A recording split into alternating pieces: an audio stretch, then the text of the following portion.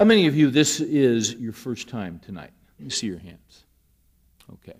We have been, I'm going to give about a 3-minute introduction to get you up to speed on what we've been doing. We have been looking at the topic of overcoming overload, and the reason we have, and I have to tell you something interesting about this, because this morning I did a conference call with Multnomah Publishers, with whom I'm going to write a book on this whole topic of overcoming overload. Now, what is interesting about that conference call is that I was on the phone with 45 of the sales team that is from all over the country, and what they do is they're right now getting information on my book and a bunch of other books. I haven't written a word on this book, and it'll be out in a year.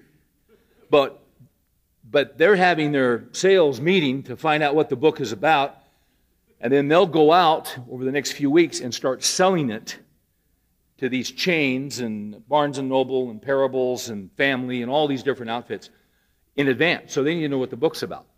And about 3 weeks ago, I got a call from Multnomah saying, is there any way you can fly up here to speak to this sales group and to the marketing guys? And I pull out my calendar, and I'm trying to figure out how I can do it. I'm looking at the schedule. It was either, I couldn't do it today, obviously, because I was here tonight. But they wanted to know if I could be there Thursday afternoon, tomorrow afternoon. Problem with that, I would have to leave at 6 in the morning to get up there at 2, and then it's an hour from there to the office, and to meet with them, do that tomorrow afternoon. But then I have to be in Jackson, Mississippi Friday night at 7. And where they are in Oregon, if I took a 6 o'clock flight, if everything worked, I couldn't get to Jackson until 6:45. And then I just speak in the morning Saturday in Jackson and get on a plane, and I'm back here early afternoon. And then I speak here Sunday. And I'm looking at that, and I'm trying to figure out, all right, now how? And then, all of a sudden, it dawned on me that, I don't think I want to do this.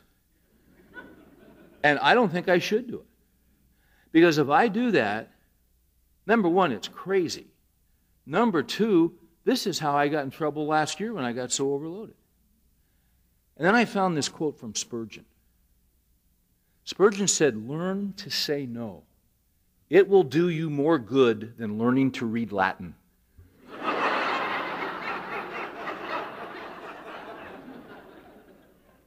So I said no, which is why I was on the phone. And see, I was getting all this pressure to come. But you know what? I can't do that. And it was fine, because they put me on a speakerphone with these guys. And I talked to them from my house by phone, where it saved me a trip. And basically said what I needed to say. And I was telling them about the book. That we're all overworked, we're all overwhelmed, we're all overstressed, we're completely saturated. We have room for nothing else in our lives, yet all these other demands crowd in and demand to be included when we're already saturated. So that's why we feel so overwhelmed.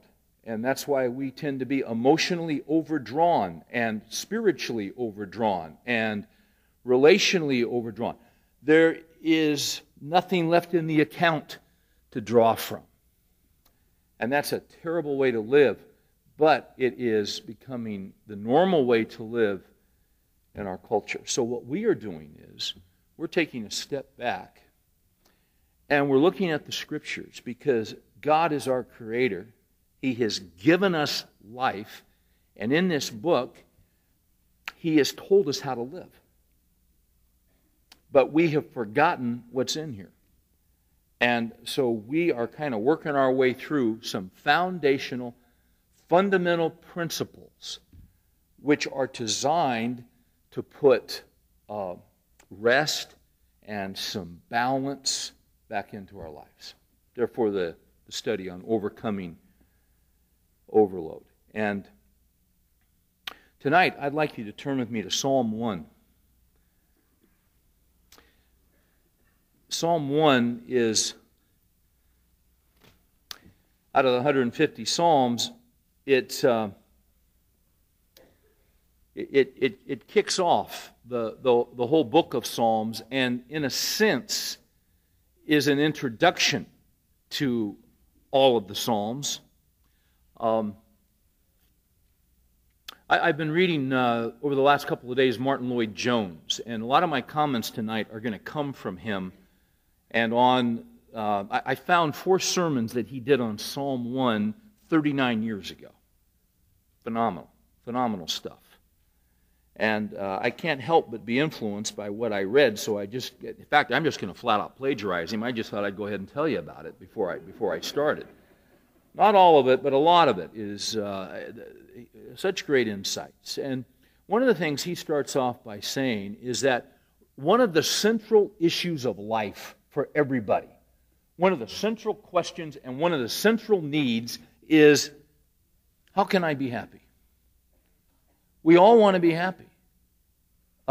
We want to, and when we say happy, we mean we want to have a measure of joy. We want to be content. I looked up the word happy in the New Century Dictionary, and it said I'm paraphrasing, but roughly it said one who experiences favorable circumstances. Now, that's what the dictionary says. But we're going to see tonight that the Scriptures answer that a different way.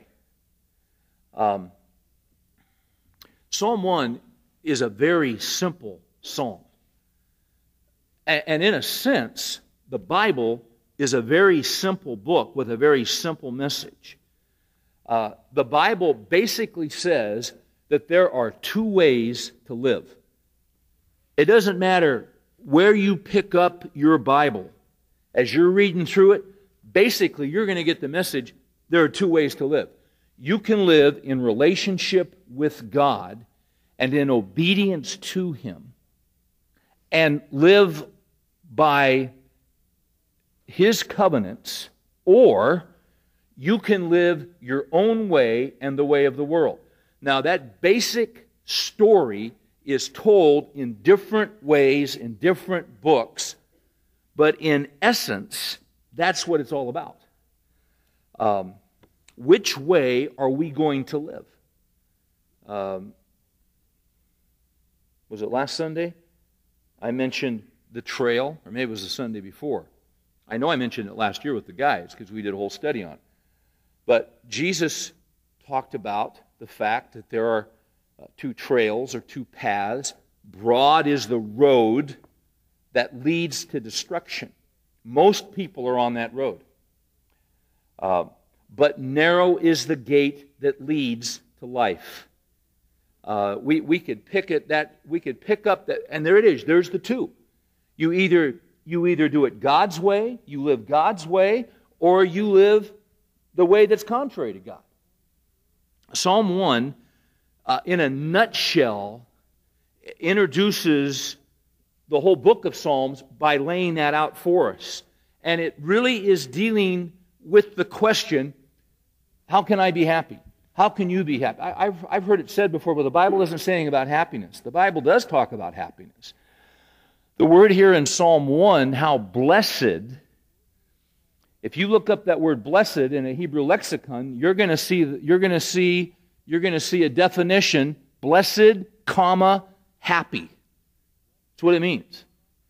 If you go to the Sermon on the Mount, if you go to the Beatitudes, and Jesus said, blessed are, that is the Greek equivalent that can be translated blessed or happy. We'll see that in just a minute. So the Scripture does talk about happiness because that's a legitimate question. How do we find happiness? Where do we find joy? Where do we find a sense of satisfaction, and where does that come from? Let's read Psalm 1, and then we will work our way through this a little bit tonight. How blessed or how happy is the man who does not walk in the counsel of the wicked, nor stand in the path of sinners, nor sit in the seat of scoffers. But his delight is in the law of the Lord. And in his law he meditates day and night, and he will be like a tree firmly planted by streams of water, which yields its fruit in its season, and its leaf does not wither, and in whatever he does, he prospers. All right? That's one way to live. Here's the second way. The wicked are not so, but they are like chaff which the wind drives away. Therefore the wicked will not stand in the judgment, nor sinners in the assembly of the righteous. For the Lord knows the way of the righteous, but the way of the wicked will perish. We all want to be happy. There are two ways, basically. There are two options as we consider happiness, how to attain it, how to find it. It's a great thing. It's a great thing to be happy. I had a great compliment a while back, just a couple weeks ago. One of our sons was talking to my wife, just talking about different things and about plans for the future and what he's going to do and all that, and made the statement in the sense that, you know, I really want to be happy like you and Dad. Now, I take that as a compliment, that he would think that.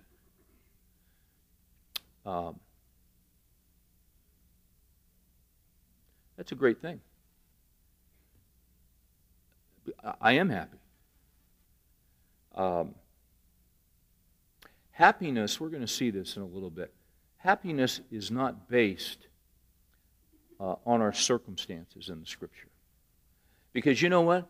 Our circumstances are never going to be on this earth exactly the way we'd like them to be. Would you agree with that? I can always use a little more cash.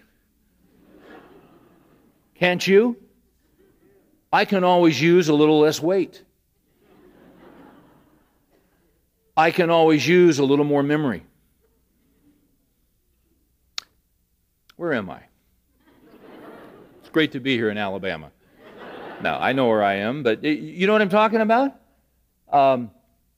We're never going to have it lined out just exactly the way that we would like it to be.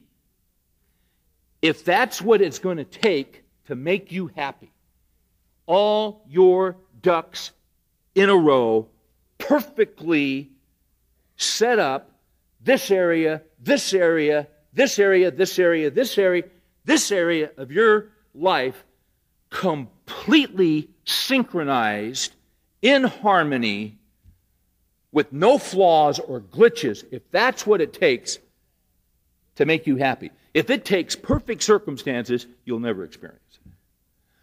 Obviously, that's not going to happen in our lifetime on this earth. But happiness is possible. The Scripture holds that out to us. Now, there's a right way to find happiness, and there's a wrong way to find happiness. We're dealing with the whole issue of overcoming overload. One of the reasons that people get overloaded is that they're trying to find happiness the wrong way. It's a very subtle thing. We mentioned a couple of weeks ago that one of the characteristics of our culture that stands out about our culture is the word more. We've got more of everything. We've got more options. We've got more phones. Can you believe all the phones you've got? Anybody here remember a party line? You remember picking up the phone to make a call, and Gertrude down the street is on the party line talking about the most inconsequential thing. You know, because you're listening to her. And you're waiting for her to get off. She won't get off. It was ridiculous. The thought that you would have, a cell phone, that you'd have a beeper. I don't know how many cell phones we've got. They're everywhere. We've got more. We've got more of everything. The other word I think that characterizes our culture is better. We want better.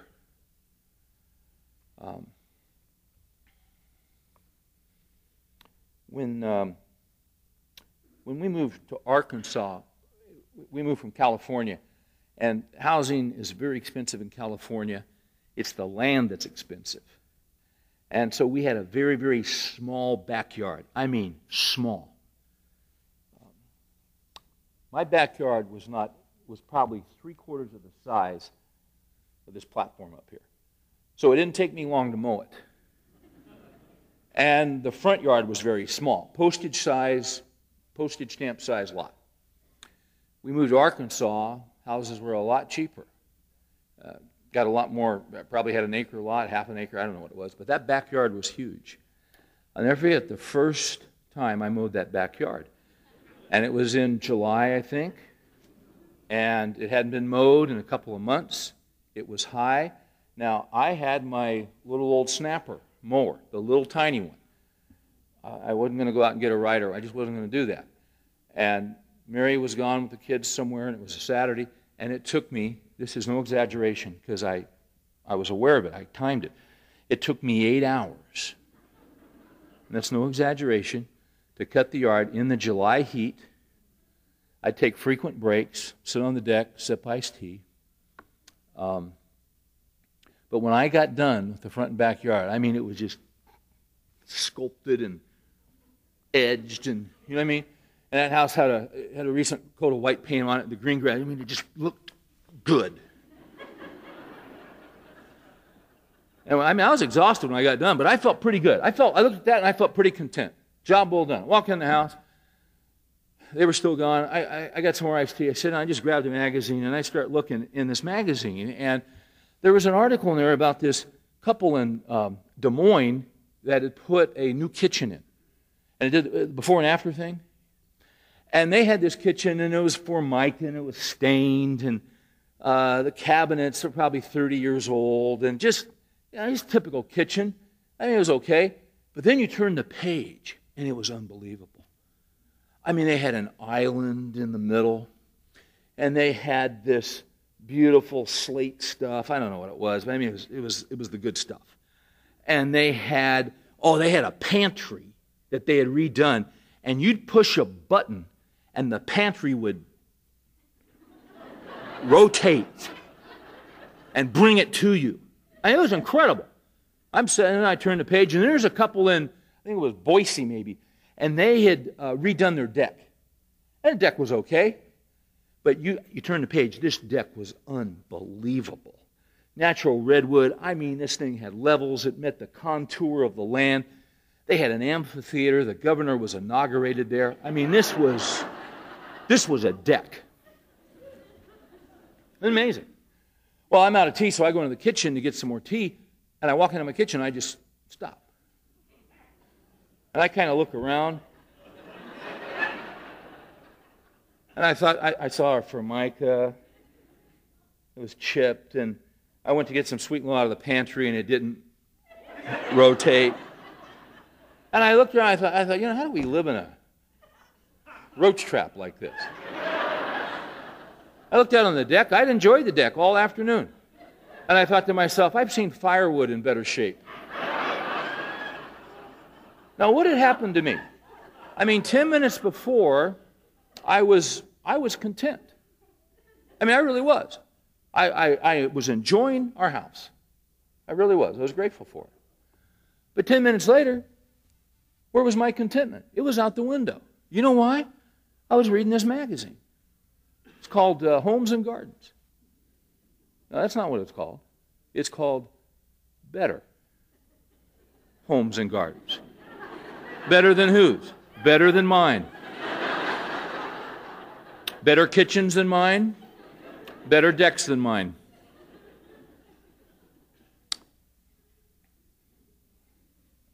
The Bible talks about happiness. The Bible also talks about contentment.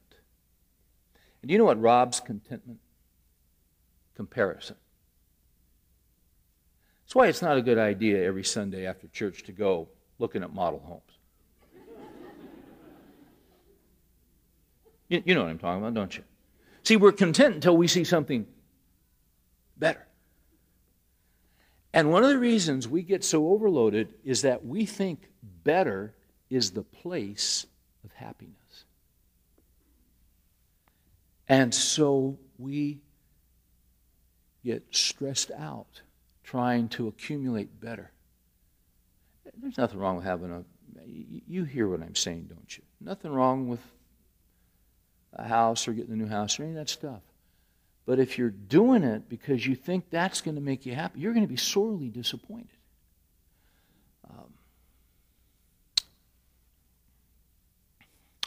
There are two roads as we ask about happiness and what is it that brings happiness and how does happiness come into my life. And right out of the blocks in Psalm 1, happiness is spoken of in the negative, how not to do it. Why does it begin with the negative? I like what Lloyd Jones said. He said, because the Bible is the most realistic book in the world.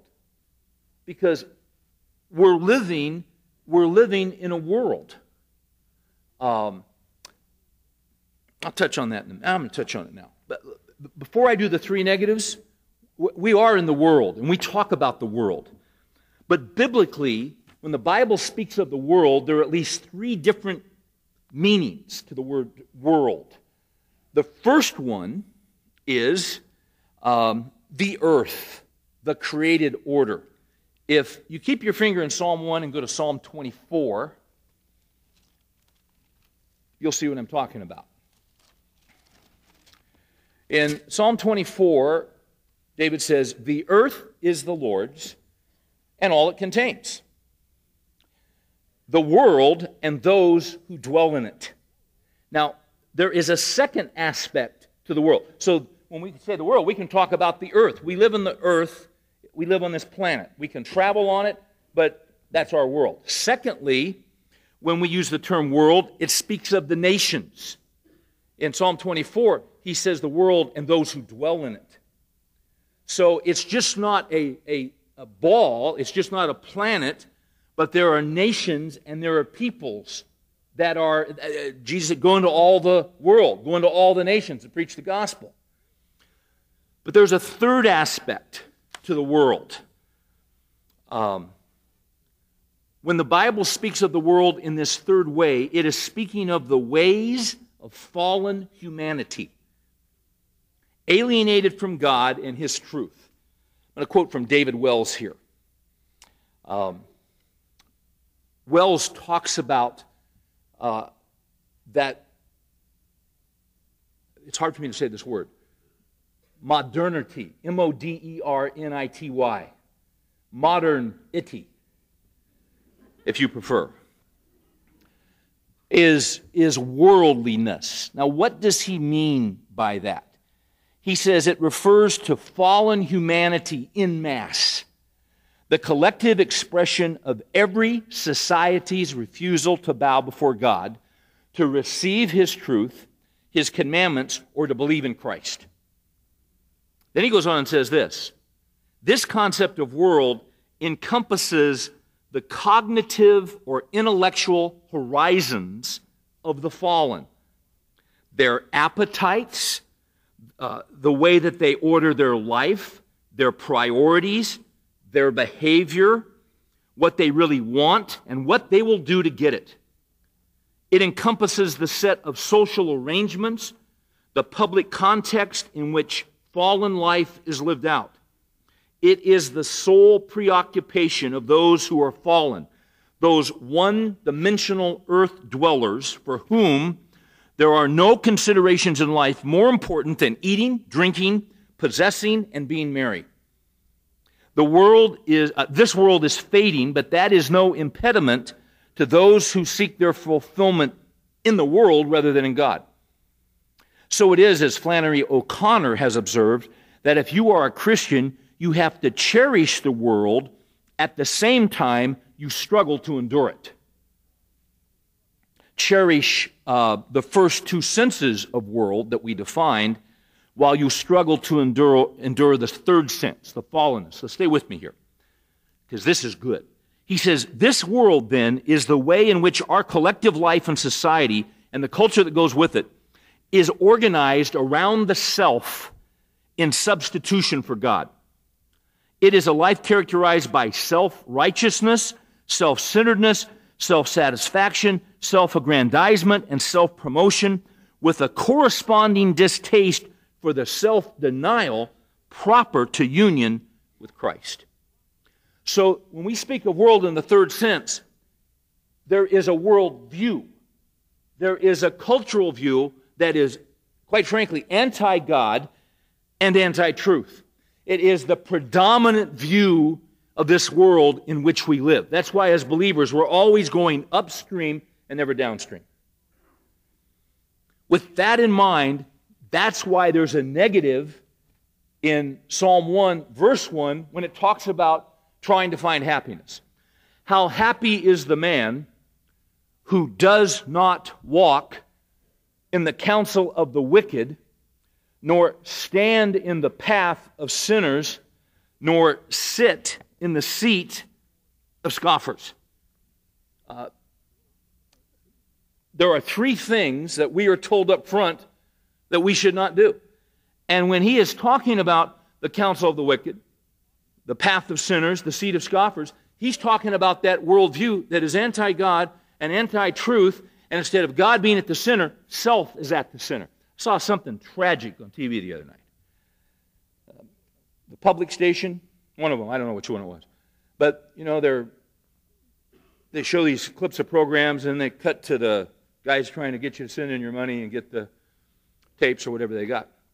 And there's this guy in there, Wayne Dyer, and they're all listening to him, and he's a psychologist or whatever he is. And he was talking, the clip I caught was, he was talking about, he says, I travel around, I'm always meeting people with terminal illness. I'm paraphrasing now. And he says, I have to encourage them because they're losing hope. I have to encourage them to look inside and find that place of hope. That was tragic. That was all he could offer to those poor people, was to look, find that place inside where you'll find hope. What are you talking about? I mean, what is that? I mean, if you're it, there is no hope. You understand what I'm saying? That is tragic beyond belief that that's all that can be offered to people that have 6 months to live. That's the counsel of the wicked. That's the path of sinners. That's the seat of scoffers. There is a digression here of walk, of stand, of seat. We have to be careful. Here's what I need to say at this point. I need to go ahead and lay this out here. In previous weeks, we've talked about the fact that if you're in overload, number one, you need a sovereign. You need a king. All right? That was the first one. Number two, if you're in overload, last week we talked about the fact you need a Sabbath. Tonight, what this is all about is if you're in overload, you need to be, and when I introduced it a few weeks ago, I said, you need to be out of your mind, out of your natural mind. And then Les said, you can keep going with S's, Steve, if you say you need a sovereign, you need a Sabbath, you need to be spiritually minded. That's what we're going to talk about tonight. As we walk through life and as we're trying to find happiness, we have got to be spiritually minded people. And when you're spiritually minded, and we'll define that in just a minute, those around you who don't know Christ will look at you and the way you're living your life, and they will say, you are out of your mind. Because the natural man does not discern the things of God. 1 Corinthians 2 says, for they're spiritually appraised, they're spiritually understood, and they're blind. So the first thing that we are told in seeking happiness is to not go the way of the world and the philosophers or the intellects or the experts in the world. That is not the place where we are to go to get our counsel on how to find happiness. Jump down, if you would, to verse 4, because verse 4 refers to those that are referred to in verse 1. He calls them the wicked. He says, the wicked are not so. What do you mean they're not so? Well, they're not what's in verses 2 and 3. In verses 2 and 3, he describes those that are walking with God and those that love God. He calls them, he says they're like a great tree. Now, we'll get to that in a minute. But I want to jump to 4. When he says the wicked are not so, what he's saying is everything that the righteous are, everything that those people are who have Christ in the center of their lives, the wicked are not. See, it's two ways of living. It's two ways of approaching life. It's two ways of thinking. Either self is on the throne or the sovereign is on the throne. He says the wicked are not so, for they are like the chaff which the wind drives away. How many of you were working in the wheat fields today? I don't see anybody. We're such a modern culture. A lot of us in this room, we don't even know what chaff is. Now, some of you that grew up on ranches or farms, you know what chaff is when you were a kid and when you worked out there, and some of you do that in the summer. You go out to a place, and what is chaff? Chaff, it's interesting because he says the wicked are like chaff. Those who don't have God at the center of their lives and their existence and their thinking, they're chaff. Right? What's chaff? Chaff is the husk. It's the outer layer that protects the kernel of wheat. They separate the kernel from the chaff. Let's use another illustration we're probably more familiar with. Corn on the cob. You get corn on the cob. We were in California. We had a big deal at the beach. And we're grilling everything. We take that corn on the cob. We soak it. I didn't do this. Mary did. She takes that corn on the cob, soaks it in water, and then puts it on the grill. And then when it's all done, we pull it off. And what we do is we pull that husk off that corn.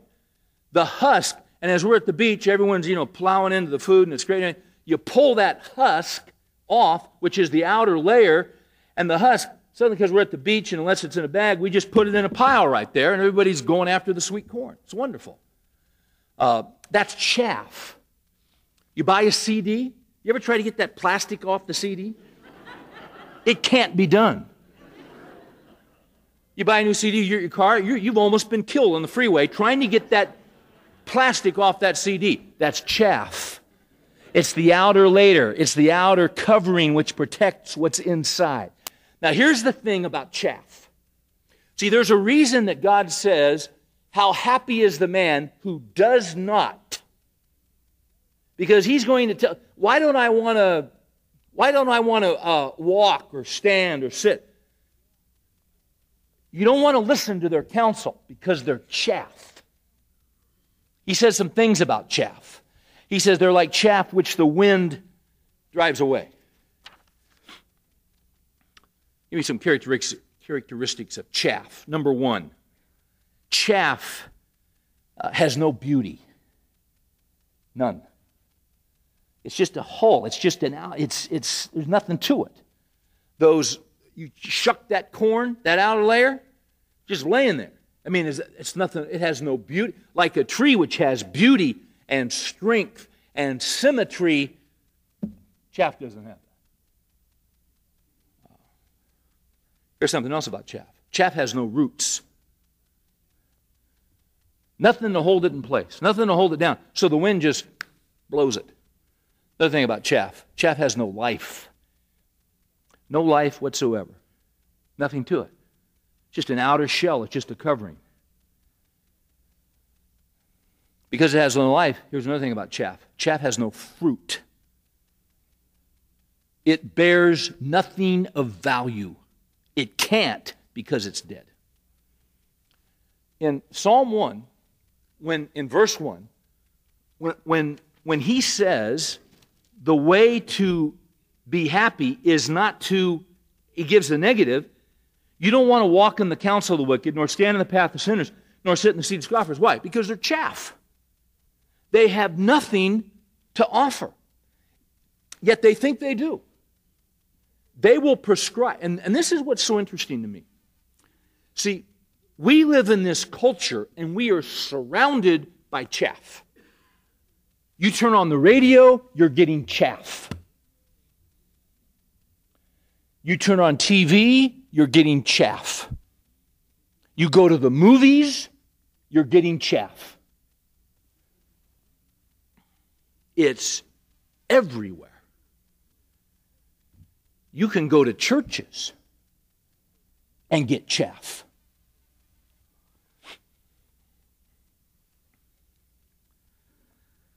And what's interesting is they'll tell you how to be happy. See, they will tell you how to live your life. And it is so, we are so bombarded with the message of chaff, which is dead and rootless and has no life.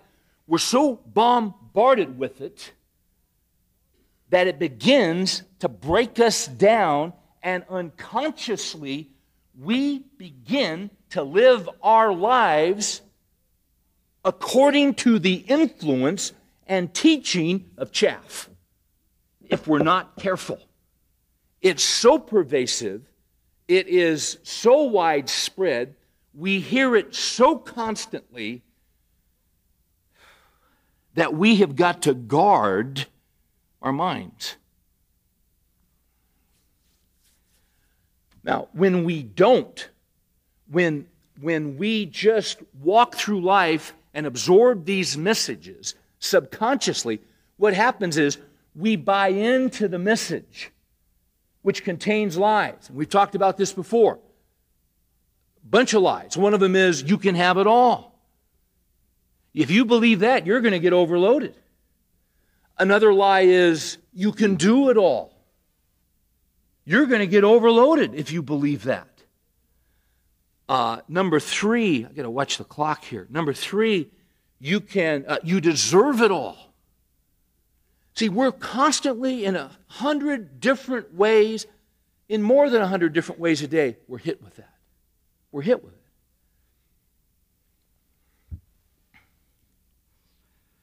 That's not the way to live. You got to understand something. And you say, you're kind of worked up about this. Well, I kind of am. Because we're getting saturated with it, and it's we don't mean to, but it's getting into our minds, and it's affecting our thinking and the way that we live, and it's so predominant and it's so subtle that we start unconsciously living the way of chaff, and we don't even realize it.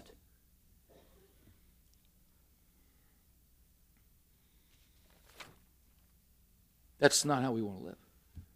There's another option. And the fact of the matter is, that way, they're always saying, this will bring all this happiness. You will find no happiness. None. None. It doesn't exist. It's not there. Why is it that so many people that have it all, I mean, we could go illustration of illustration of illustration of illustration of the wealthiest people who've ever walked the face of the earth. How many of them have taken their own lives? I mean, you could take 4 hours and go on the internet. You could find 10 illustrations of that with no problem. Because, see, that doesn't bring happiness. Let's go to verse 2. Let's go to the positive. In verse 2, in Psalm 1, we see the other way and the other method. And as you're going to verse 2, I want to point something else out again. This is really important. Happiness is attainable. It is. Because if you look carefully at verse 1, it says, how happy is the man. It's attainable. You can actually have happiness in this life. Now, as we said, it's not going to be happiness where everything's perfect, but everything doesn't have to be perfect to be happy. You know, Jesus said the same thing as being said in Psalm 1. Go over to Matthew 5, if you would. In the Sermon on the Mount,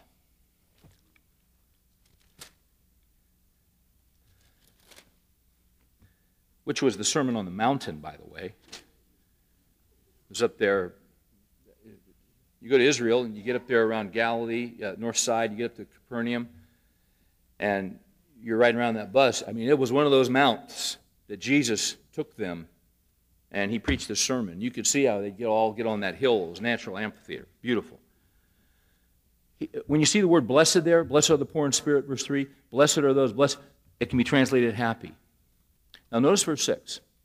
Blessed are those, and see before you, blessed are those, blessed are the gentle, blessed are, see, happiness is attainable. Blessed or happy are those, now catch this, who hunger and thirst for righteousness, for they shall be satisfied. Here's something about happiness.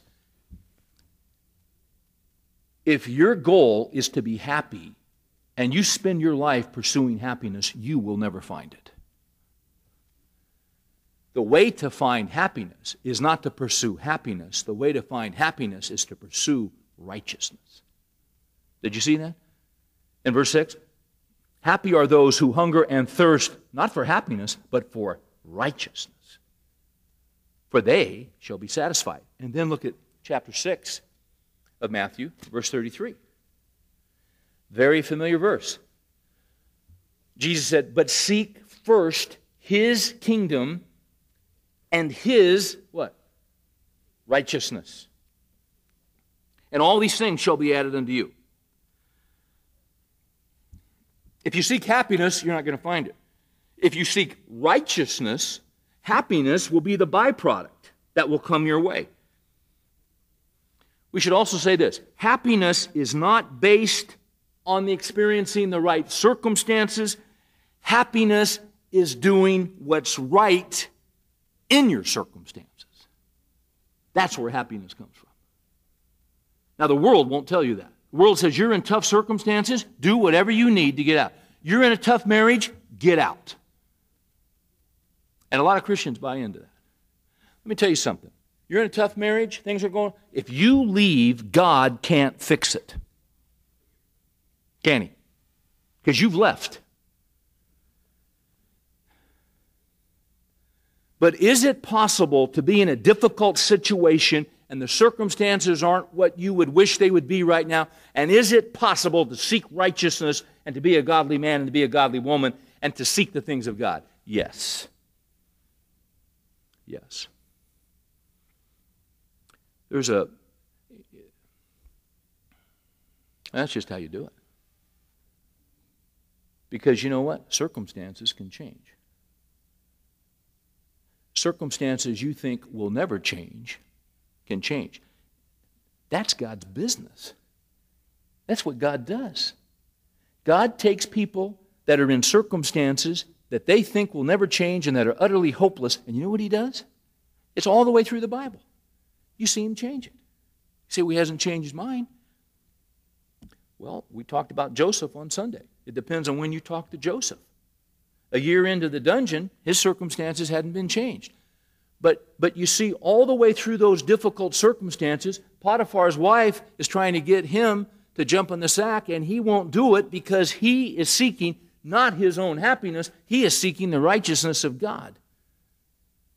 Did Joseph wind up with happiness? I'd say he did, because God honored him.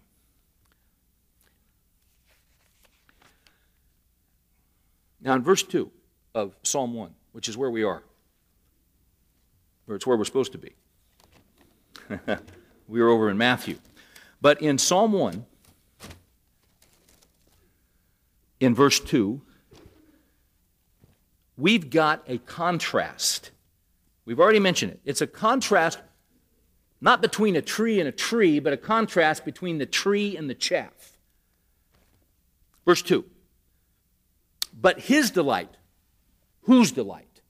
The blessed man, the happy man. Back in verse 1, his delight is in the law of the Lord, and in his law he meditates day and night.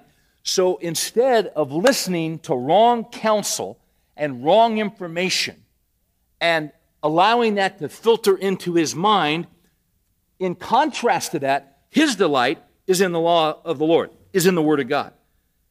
And flip over to Psalm 112 real quick. Getting a workout here tonight, aren't we? This just goes right along with it. It says in Psalm 112, how blessed or how happy is the man who fears the Lord, catch this, who greatly delights in his commandments. His descendants. Who? His kids. They do. I remember my great-grandmother, who was an invalid in her 90s when I was just a little boy, 3, 4 years old. And I can remember going in that bedroom and seeing her, and she always had her Bible open, and she was a godly woman. And she had 13 children, and I think when she died, if I get this right, 11 were still alive. And I want to say there were 6 boys and 5 girls. I think that's right. When she died, she had prayed for those boys every day of her life. She prayed, she'd fasted for them. She's in her 90s. Those boys are in their 60s and 70s. And I'll tell you something, they were hell raisers. They just were. When she died, none of them were walking with Christ. None of them had submitted their lives to Christ. None of them. You know what was interesting? After she died, one by one, by one, by one.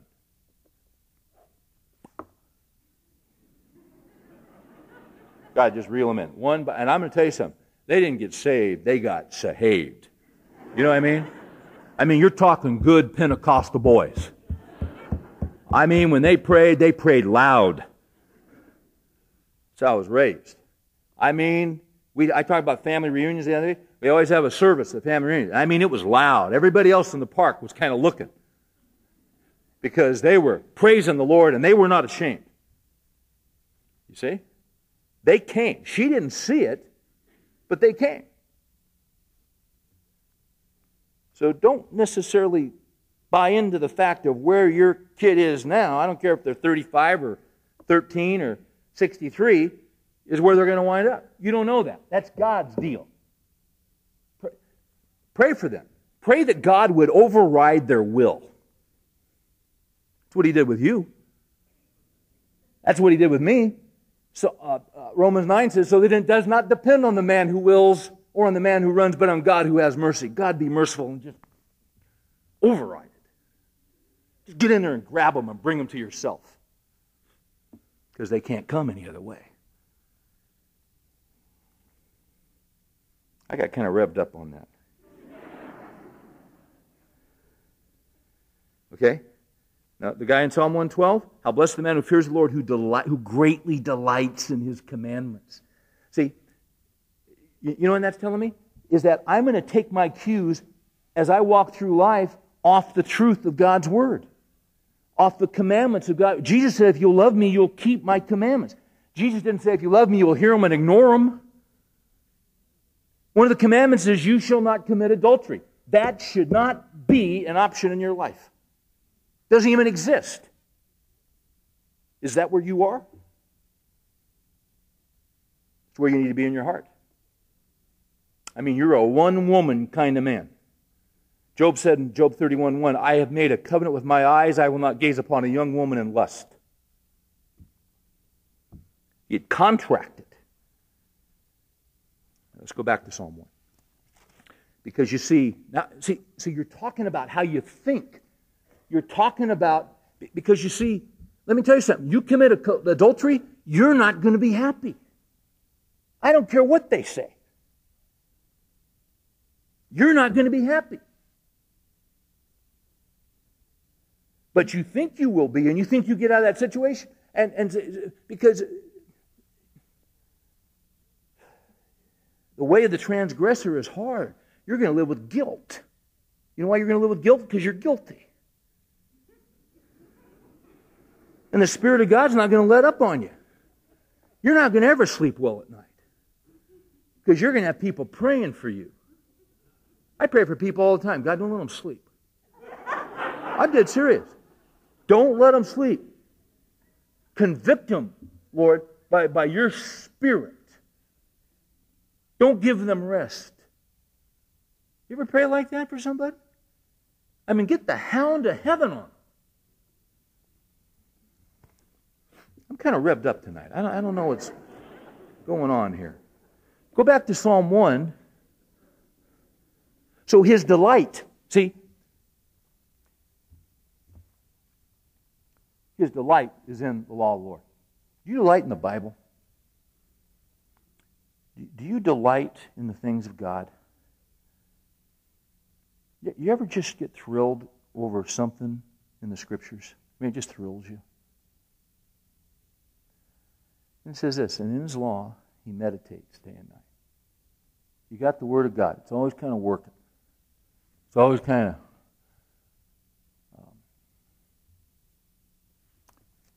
It's like chewing tobacco.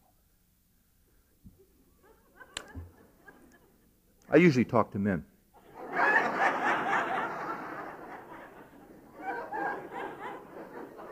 Every once in a while I'll see Walt Garrison, because he lives out not too far from where we live. And after he finished playing with the Cowboys, he did this commercial for, what was it, Skoal or Copenhagen or somebody, I don't know. This is for true tobacco pleasure. You just take a pinch between your cheek and gum. And you do that 15, 20 years and you'll get cancer. They don't mention that, but that's what will happen. But anyway, you put that pinch between your cheek and gum and you just let it sit there.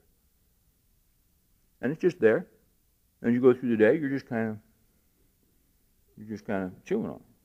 That's what, you know what? That's meditation. You ever just take a scripture, put it on a card, put it in your car, put it in your office? You ever just take a scripture? And you know what you're doing when you take a scripture and you got it somewhere you see it? You're just taking a pinch between your cheek and gum. And you got other things, you're on the phone, but you know what? You just kind of got it right there in your cheek. And then sometime during that day, you know what's going to happen? You're going to be tempted to sin. That's when you spit.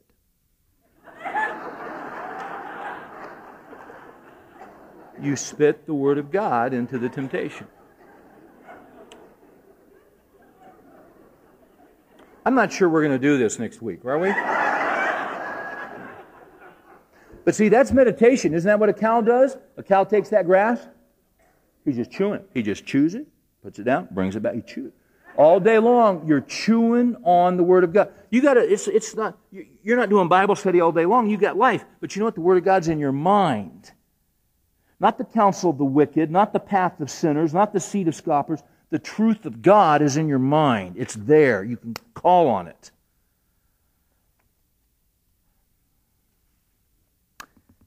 If you delight in the Word of God, if you meditate on the Word of God, here's what you're going to be like.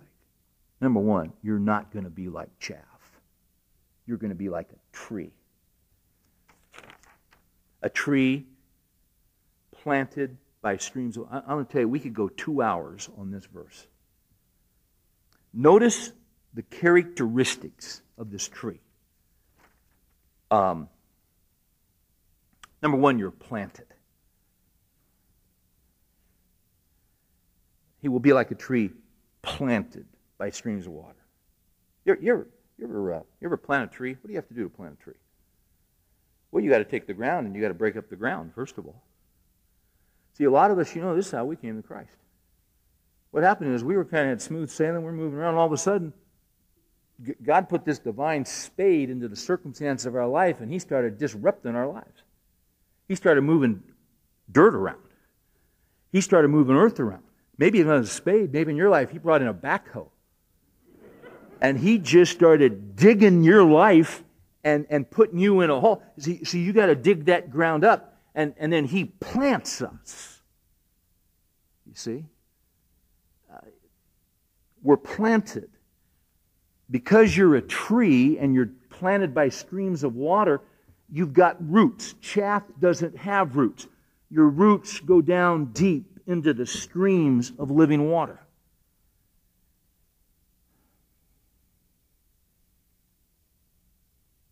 Something else about a tree. A tree like this, don't you love a magnificent tree? I mean, there are some gorgeous trees. In Maui, there is a banyan tree that sits in Lahaina. And the breadth of that tree, and I'm not exaggerating, some of you have seen it.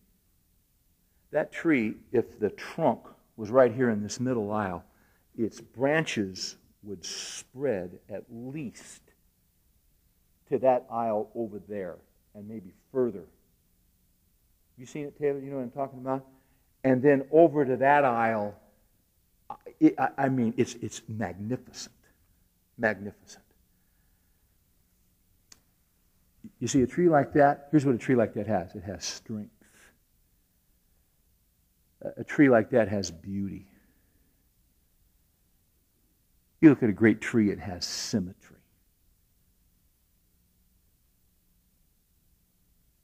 Chaff can never do that. Thinking like the world can never do that. See, we're talking about you need to be spiritual minded. Folks, let me say this to you. A spiritual minded person is a person who delights in the law of the Lord and meditates in His law day and night. That's what it means to be spiritually minded. As you live your life, here's something else. If you're like that tree, so if you do that with the Word of God and you're spiritually minded, you're going to bear fruit. And here's something else about you. Your leaf is never going to wither. You're going to be an evergreen. And you know what's interesting about evergreens? Evergreens don't bear fruit. But you will.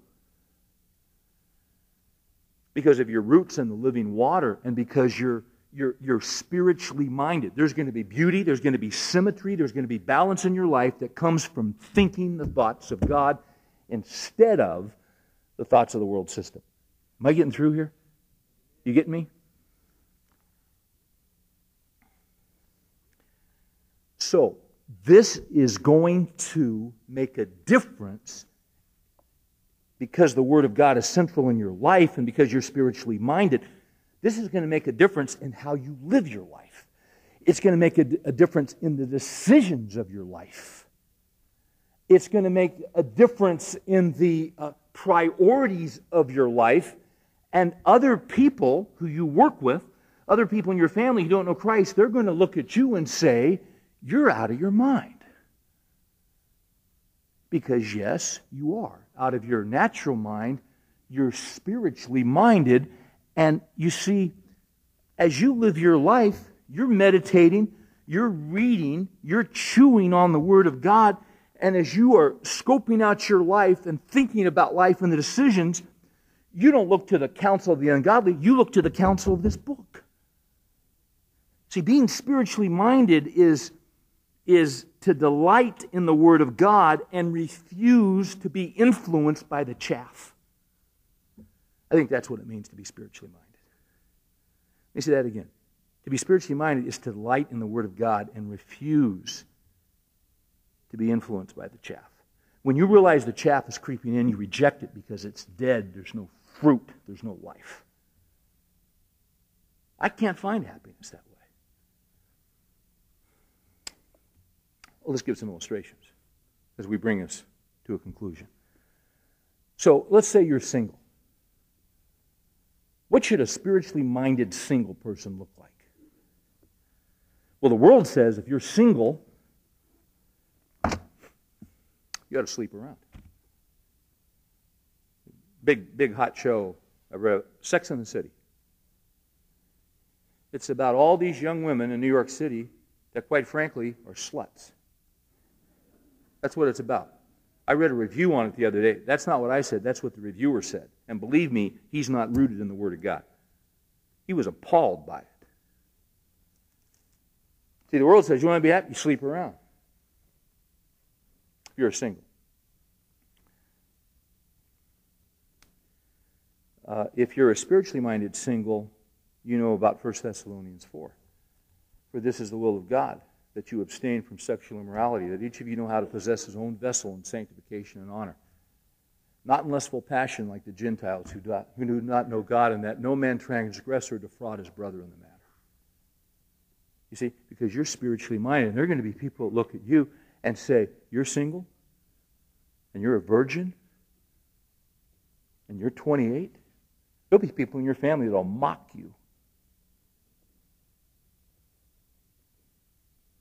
God will favor you.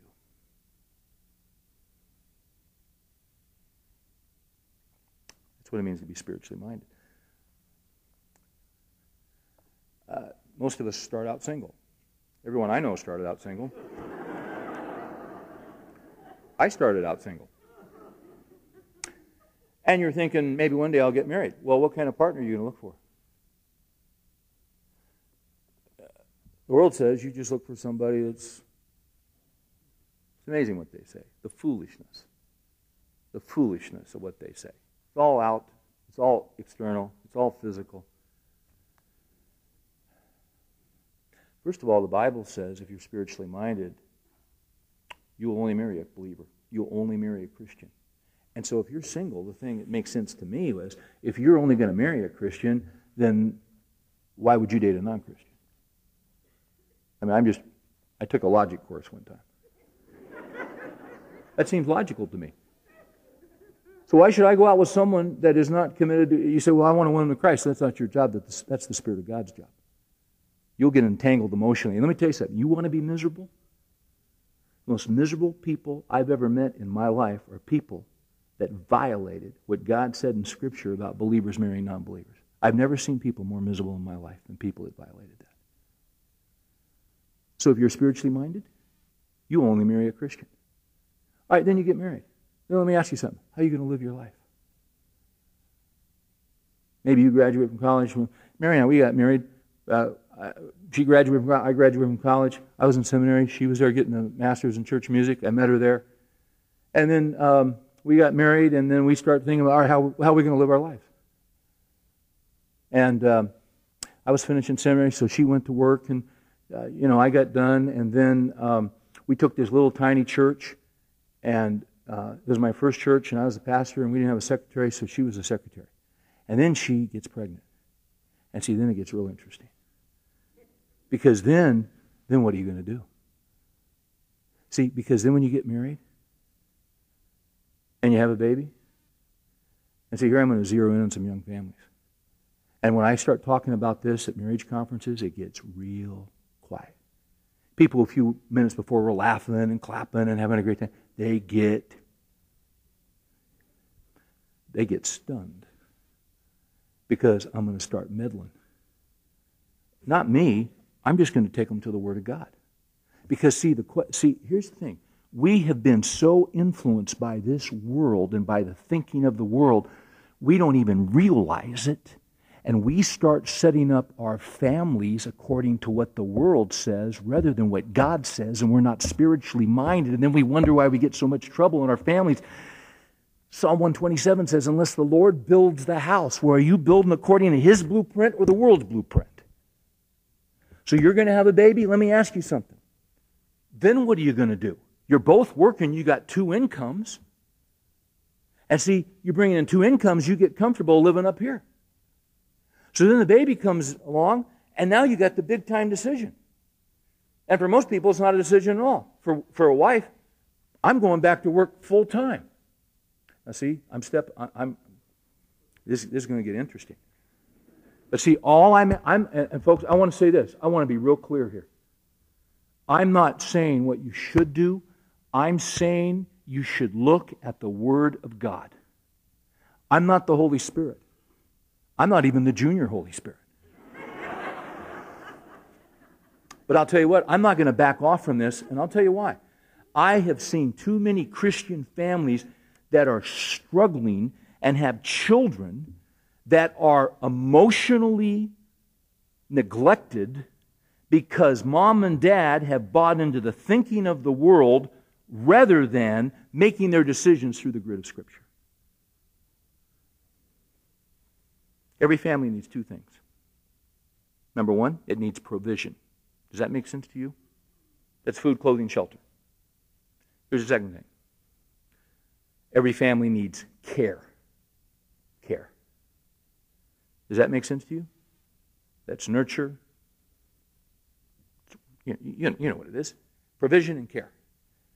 Now I want to make a statement here that 40 years ago no one would have blinked at. It's very controversial today. Here's my statement. I believe it was God's plan in Scripture that the man be the primary provider. I believe in Scripture it's God's plan that the wife be the primary caregiver. You got any proof for that, Steve? I think I do. How about Genesis? Right in here, even when sin came into the world, they were cursed in their area of primary responsibility. Adam was cursed in his area of provision. Cursed will be the ground because of you, with thorns and thistles. He worked before sin, but now he was going to have to deal with the effects of sin. To the woman, she was cursed in her area of primary responsibility. It says, greatly shall your pain increase in your career.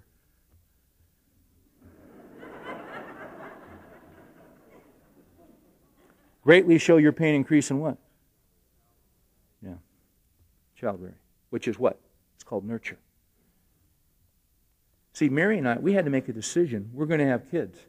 And see, the decision that every couple has to make, because here's what happens, and here's where the world gets into our thinking.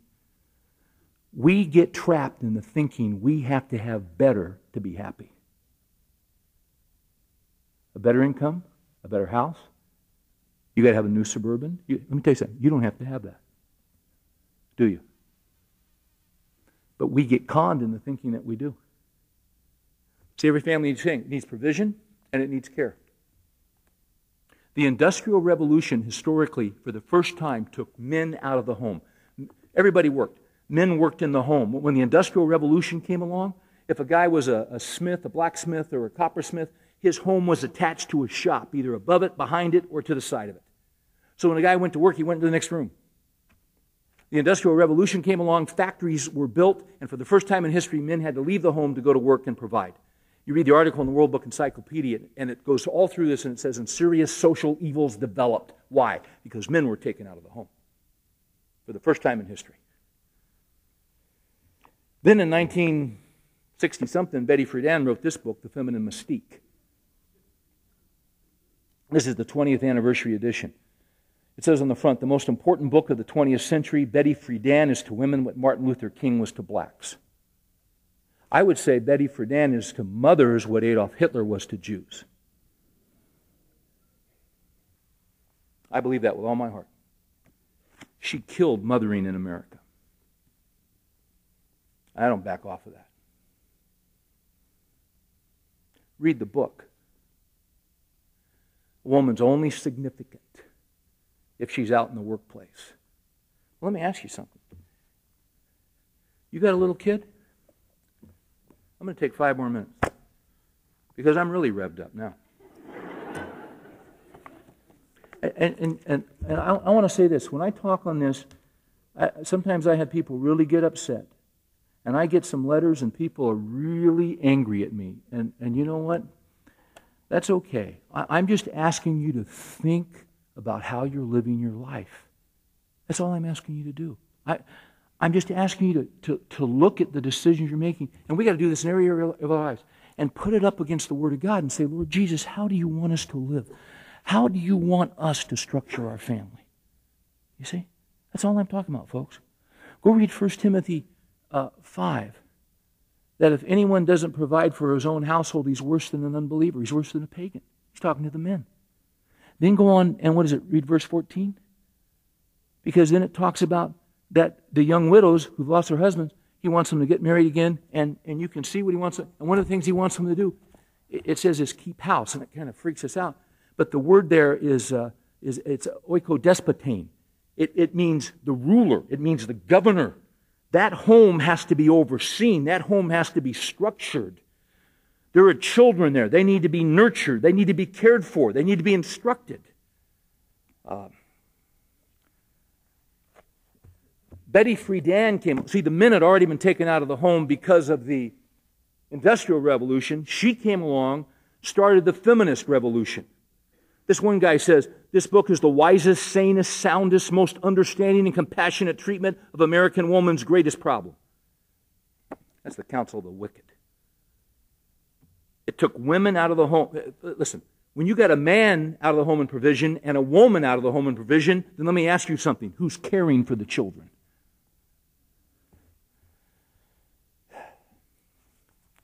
You know why I say this stuff? Because your kids can't say it to you. And I know you love them. I know you love Christ. You love your kids. You die for your kids. You love the Word of God or you wouldn't be here. I'm just trying to show you how pervasive the world system is and has even gotten into the church. We won't touch this stuff with a 10-foot pole. But it's killing our families. You don't need that big. You say, if we might have to downsize. Downsize. That's okay. Because better isn't the place of happiness. Seventeen magazine said this. She's the ultimate woman. Fit, trim, lively, independent, career-minded. She's alone, no husband, no boyfriend, no children clinging to her. That's the ultimate. G.K. Chesterton, who had great wisdom, said this. Can anyone tell me two things more vital to the race than these? What man shall marry what woman, and what shall be the first things taught to their first child? He goes on and says, the natural operation of life surrounded her with very young children who require to be taught not so much anything, but everything.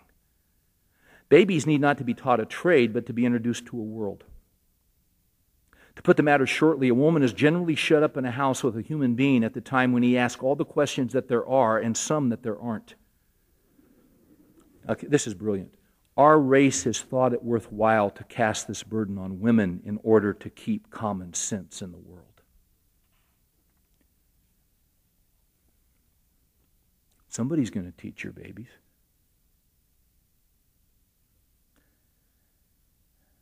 But when people begin to talk about this domestic duty is not merely difficult, but trivial and dreary, I give up the question.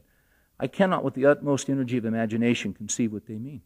If drudgery only means dreadfully hard work, I admit the woman drudges in the home, as a man might drudge at his work. But if it means that the hard work is more heavy because it's unimportant or colorless and of small import to the soul, I say give it up. How can it be an important career to tell other people's children about mathematics and a small career to tell one's own children about the universe? A woman's function is laborious, not because it is minute, but because it is gigantic. I will pity Mrs. Jones for the hugeness of her task. I will never pity her for its smallness. A mother is a vessel that God uses to pour himself into children.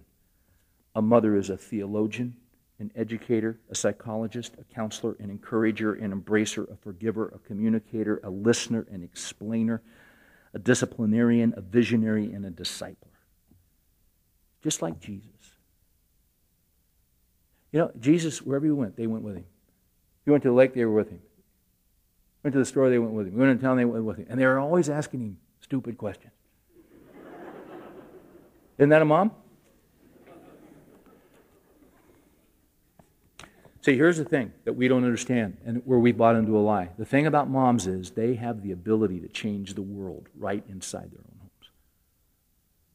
Somebody's going to raise your kids. Somebody's going to care for your kids. See, we think I need a better house, I need a better home, I need a better car. No, you don't. Maybe that's why you're so overloaded. You don't need things. You just need relationships. You need quality of life. Theodore Roosevelt said this, "It is the tasks connected with the home that are the fundamental task of humanity. After all, we can get along for the time being with an inferior quality of success in other lines, political or business, or of any such kind. Because if there are failings in such matters, we can make them good in the next generation. But if the mother does not do her duty, there will either be no next generation or a next generation that is worse than none at all." We had to sort this out when we were raising our kids. We've only got one left at home as a senior in high school. I'm going to tell you, it was tough. We had to make some decisions. And it was difficult, and we had friends who made different decisions, and that's between us and the Lord. And we could take 100 different examples about how you're going to live your life if you're going to live it according to the counsel of the world or what God says. One day, Mary and I will stand before the Lord. And I know the Scripture indicates we'll stand individually, but wouldn't it be something if we stood together before Him? And you know what we want to hear Jesus say? Because I tell you, we had some lean years because we decided that our kids ought to be discipled by their mother. She did the majority of caring, I did the majority of providing. And we had times where we had to juggle, and she did some part-time stuff at the church, and I'd stay home on my day off with the kids. See, I'm not saying guys don't care, and I'm not saying women can't provide. I'm just saying we had to work that out biblically. And we went 3 years with one car, and it was really a pain, and all that kind of, you see? But see, we're before the Lord. You know what we want to hear Jesus say? We want to hear Jesus say, Steve, Mary,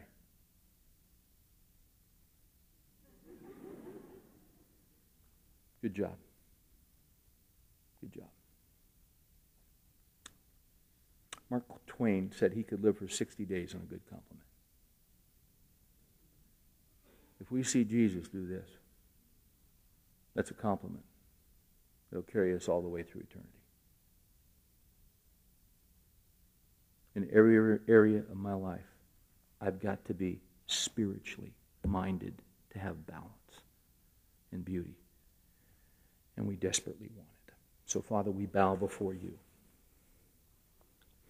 Lord, you know I've kind of been dreading this all day. But, Father, I always get in trouble when I back off on what things are in the Word that are uncomfortable. And Lord, we just need to be brokers of truth, and we lay it out. And I pray for every couple. Lord, there are other areas. There are 100, there are 1,000 different areas we could have made application to in our lives. But Lord, this is one that's so common. And undoubtedly there's some discomfort. But I pray, Lord, I don't know why you put this so heavily on my heart tonight. But I would pray, Father, that as couples, that we might talk with one another and say, how are we doing in provision and care? Are we top-heavy in one area and light in another? And what adjustments, Lord, do we need to make? Lord, we just want your favor. We just want your blessing. That's all we want in our lives.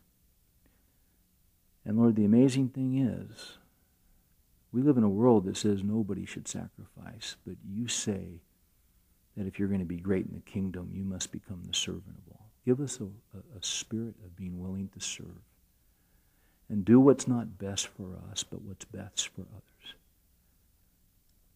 That's so hard, but Lord, when we get there, we find that's the place of happiness.